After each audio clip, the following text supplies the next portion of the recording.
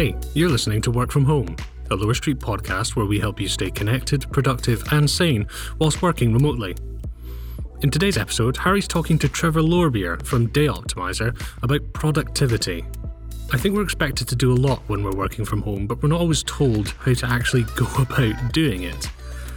In this episode, Harry and Trevor talk about prioritising tasks, the benefit of time management, and how you can bring mindfulness to productivity.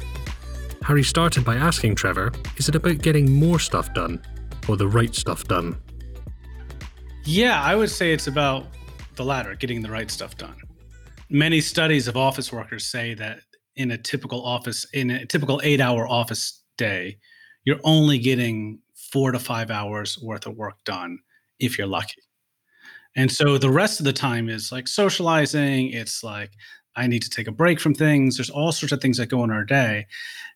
And we don't necessarily bring that idea to work from home. So often when we say like, oh, now I'm going to work from home, we think, oh, I need to work for 8 hours.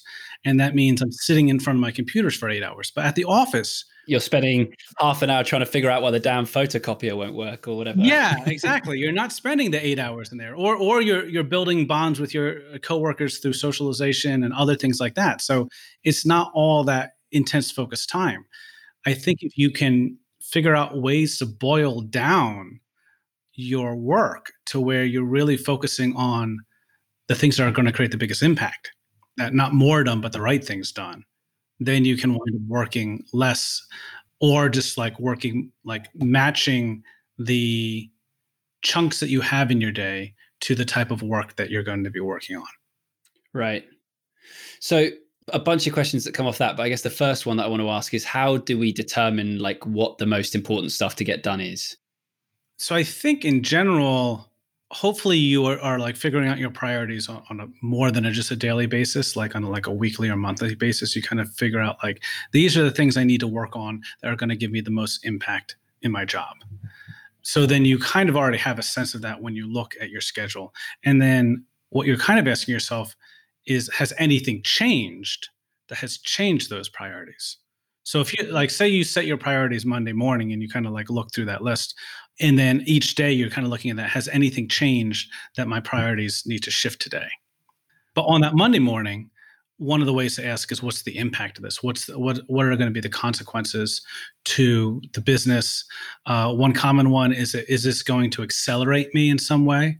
So is this going to help make other things easier so I can go faster? Is it going to remove obstacles? So is it going to, I'll often talk about creating an increased velocity and reduced drag lists. So these are the kind of tasks that help you go faster by either like speeding you up or removing obstacles out of your path.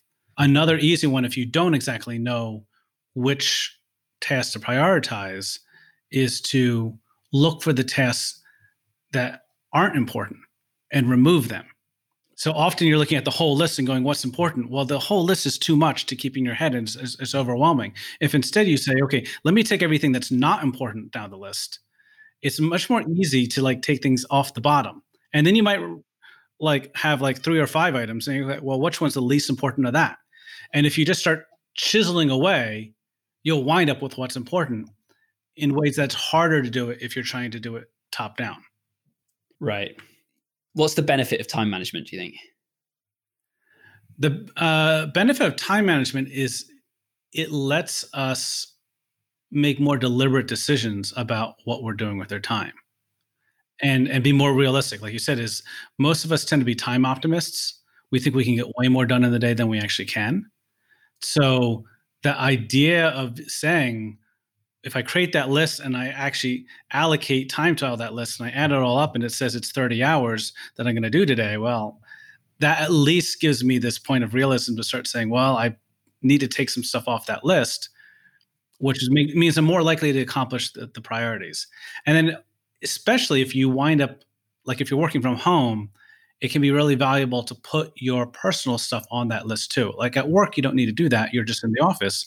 But to create that, work-life balance and carve out that time for yourself at home, having those personal things lets you say, okay, I'm going to allocate an hour to spend time, with my spouse or my significant other or anything like that. I'm going to spend time, exercising. I'm going to do these sort of things.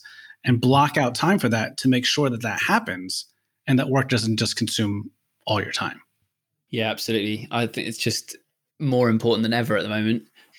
I was looking at the website and the blog, and you've written a little bit about kind of mindfulness in productivity, or at least you use that language on the website. Like, how do you talk to me about that? Yeah, so I view the idea of mindful productivity from two perspectives. One is the classic like mindfulness concept, which is that being aware you are in the present moment and being able to then manage your urges, make deliberate decisions in the present moment. So recognizing that, I really need to be working on this important thing. So you said you check your email, you can get lost in your email for an hour and a half, 2 hours. Mindfulness is about figuring out strategies to give you awareness while you're doing that, so that you're spending an hour and a half deliberately, or you're stopping yourself early because you don't want to spend that much time today. So there's different techniques to create mindfulness. One is just simply setting a timer and saying, okay, I'm going to work on this for 30 minutes, and the timer goes off. And maybe I can snooze it if I still am on it. I still want to work on it for a little bit, but I snooze it for another 10 minutes. And I'm forced myself to constantly create these mindfulness points, these check-in points to say, should I still be working on this or not? Should I reevaluate what I'm doing? The second thing that I look at from the mindful productivity is where we're looking at strategies to leverage the mind itself and the way our brains work. So looking at what are the things that are going to work with our chemistry. So a common thing is when you check something off a list, that creates a little dopamine hit in your brain that will increase focus and increase your motivation. So how can we develop strategies that leverage those things that we're starting to learn about neuroscience to make us more productive throughout the day? So an easy one is this a quick win list, right? So if you're having trouble getting motivated in the morning, you before the morning happens, have this quick win list, which are 5-minute tasks, a series of 5-minute tasks you can do. And that way you can just quickly check off those 5-minute tasks. The process of actually then checking them off, and you really should have it where you're physically actually scratching it out, or it does work if you're doing a digital form, but you actually want to some form check it off. That creates this nice little dopamine hit. And now you start building this momentum throughout your day and this focus. Or things like if you give yourself a time limit for something, either by scheduling a specific time block or just saying, I'm only going to work on this for an hour by time boxing, that actually shifts our brain into a kind of tunnel vision focus mode. And biologically, we actually shift into being more focused. So you can do that if you're having problems maintaining focus by setting shorter blocks. A 4-hour block it's not going to work for. But if you say I'm going to do a half an hour block, an hour block, hour and a half block, then that helps us leverage the brain. The Pomodoro technique uses that. The Pomodoro technique, you've got 25-minute blocks, and then you specifically need to check something off the list to create the dopamine hit. And then you do another 25-minute block. It's a way of doing time management that creates a rhythm to your day rather than a schedule to your day. And so it can be really effective, but it's leveraging some of those same mindful neuroscience techniques. That's it for today's episode. Do you use a to-do list? Maybe the Pomodoro technique? What works for you? Email us, wfh@lowerstreet.co, because we'd love to know. In fact, we'd love to talk about it on the show. And hey, if you can, leave us a rating and a review. It really helps us reach more people.